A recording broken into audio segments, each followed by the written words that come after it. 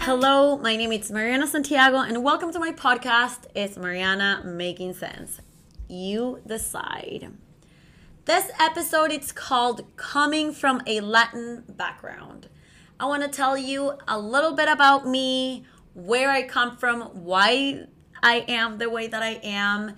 And since I was talking in my last episode about beliefs and patterns, I feel like this is an important topic to talk about because I strongly believe that the culture, the family, our friends, or religion that we grow up in shape us to be the adults that we are today. And I think that once we get to be independent, we take decisions to either keep the way that we grew up or like change some things or grow, let's say, as a person in a different direction. So I come from Latin America, specifically from Venezuela, which is located in South America. And I feel like something great about us Latin people is that other countries see us as the soul of the party, you know, that we love to dance, that we are always happy, that we're always friendly, that we're super cool and super intense. I feel like people that don't know us believe that Latins are very intense, and I think I would have to agree with that. Very passionate. And even though we sometimes show this on the outside, I feel like when we were growing up in our countries, we had challenging times. So maybe that's not always what's going on in the inside. So let me tell you a bit about my country, Venezuela, and it's that so you understand a bit of what's going on there. I'm sure many of you know that it's a country that it's not doing great at the moment, and it's been like that for a couple of years. That's why many of us Venezuelans have gone to many other places in the world. One thing that I was saying is that it's great to have a house everywhere in the world now, but it's sad at the same time that we all had to separate people that you grew up with from school, university, you know, family. But we're not here to talk about all those sad things. But my cruel joke to this is that I always say that we are like the Colombians back in the day. You know, when Colombians had to leave the country because it was not safe for them, now it's us, that we're all everywhere. So I hope you say hi to any Venezuelan that you run into and say, we know a great podcaster that is talking wonderful things about you. So Venezuela is a country that, as all countries, has laws. But it's hard to make them happen because the people that are in charge to enforcing them are not paid well enough by the system, let's put it that way. So they get corrupted easily. They accept bribes from some people, and let's say you pass the red light, you were walking on the side of the street, you were driving on the side of the street. Sometimes they see that bribe as something that means more to their necessities and their families than when they're getting actually paid from the government, which is very sad that happens. But I think it's something that happened, if I'm not mistaken, in every third world country when this kind of situations happen, and it lets you live with certain liberty or freedom, but at the same time you live afraid because these laws to break or to bribe are not for only the good people, it's also for the bad people. So you never know what's going to happen. You never know who can have this power to bribe the system, so it could backfire, all of this like freedom that you get to live with this. And I feel like one great example about this is when you go to the bar and you take your car with you, even though you're going to drink. And why is that? It's because you can't ask for a cab. Uber didn't exist back in the day when I was living there, but I mean, not even an Uber would be trusted, because you would think that you could get kidnapped, killed. So you rather take care of your own life, and that means sure, have the drinks at the bar, but then take your car home. I know it's a reckless move. I know it's something that shouldn't be done, but that's the way that we thought back then.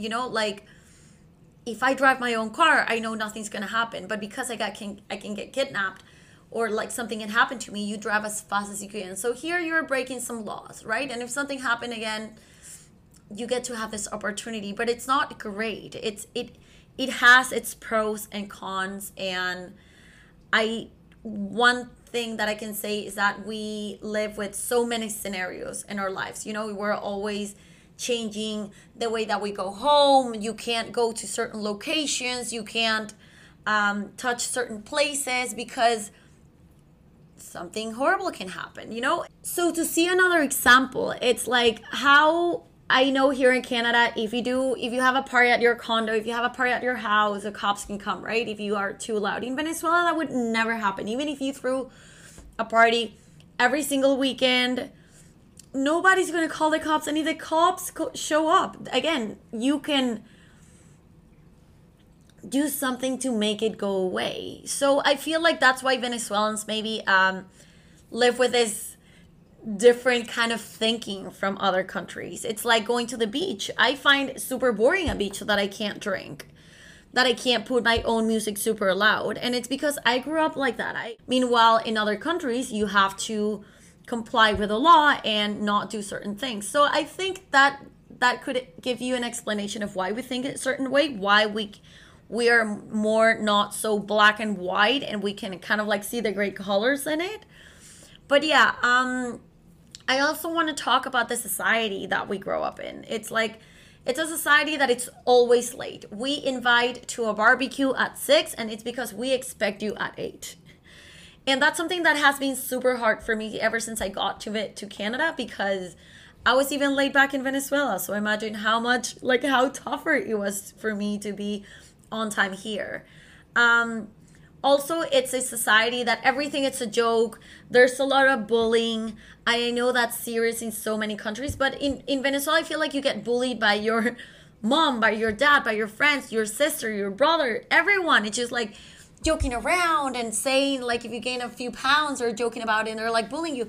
And we get used to it. We live like, we learn to live like that. I guess it makes us somehow thick skin, right? But it's very interesting because we say that we don't care. We say that we don't get affected by it. But I feel like once we are grown-ups and adults, you see back, you get to look your history or like your past, and you're like, I actually didn't like that I was called like that. But again, it's very normalized back there.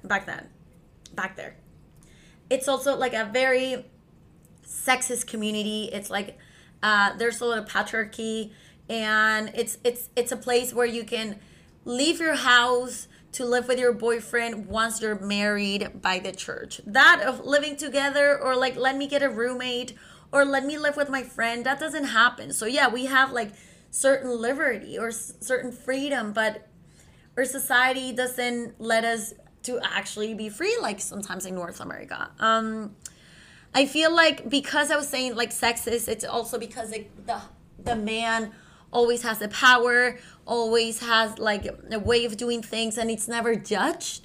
Like I feel like when a guy slept with few girls, he was like, oh, that's amazing, good for you, man. But if a woman does that it's like, oh, you're a whore, you're a prostitute, and I think it's not fair. I think it's kind of like a culture that it's a bit old school, and it's changing nowadays.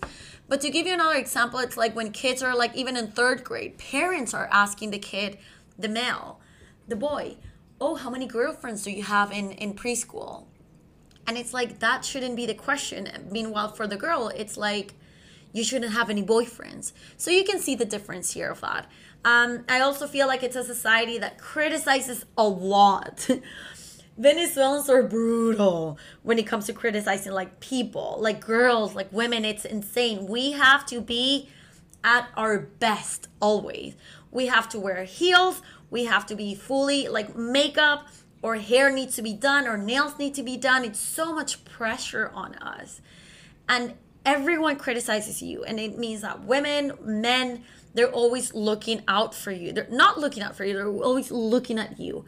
And it's how we say it's better be dead than simple. That's a saying that we have in Venezuela. So it's crazy because you grow up with this. Here in Canada, I've learned to like maybe be in flats, go to university, to not judge people, like it's something that it's so in our brains that it's hard to.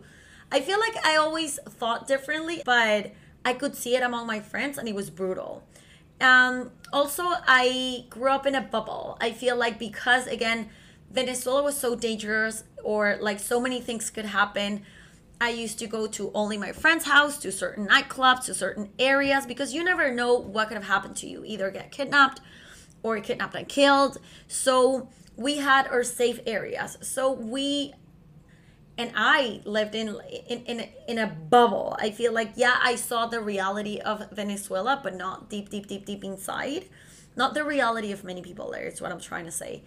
And that's why I'm thankful to have moved here to Canada. I do have to say that I'm thankful to have lived in Venezuela for 27 years. I lived in California for 1 year. But I mean, for 27 years, I was in Venezuela and I had a blast. I met the best people. I had parties at my house as much as I wanted. I blasted my music at the beach. I mean, I had so much fun. But I'm so grateful to also have moved from there to look for a better future. I feel like Canada has given me the opportunity to break, certain beliefs and patterns that I had before, to see the world in a different way, to see certain jobs that I would have judged before to with another lens, to appreciate life in a different way. Yes, I would have loved to Canada be nicer to me when I came, but it's not the case. And I'm actually grateful that all of that happened, because that's the reason of why you have this person doing this podcast today. And I feel like, again, I'm grateful for my entire life that I lived back in my country. I'm grateful for the world that I've seen, for everything that I've learned here being in Canada. And I'm a person that learned a lot from her country and took the decision to come here.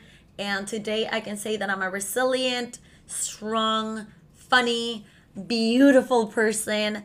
And Canada made me value myself in so many different ways, made me believe in myself in so many different ways. And that's the woman that you see in front of you today. It's all of those things, the same Mariana, but like 3.0, like reloaded, and with a lot of personal growth, I can say. And so, yes, this is a bit of me. This is a bit of my background of where I came from, and I hope you like it. I hope you got to enjoy it. I hope you understand me a little bit more when I talk on my podcast, saying because I come from Latin America or because I come from a Latin background. And if it made sense to you, subscribe, share it to the world, share who this person is, Mariana. And remember, you can find me if you have any questions, suggestions, anything that you want to tell me at Instagram, Ella es Marianita, and YouTube, Mariana Santiago. So don't forget to subscribe, like, and leave a comment if you can. And again, as I said, share. Mwah. Thank you and goodbye.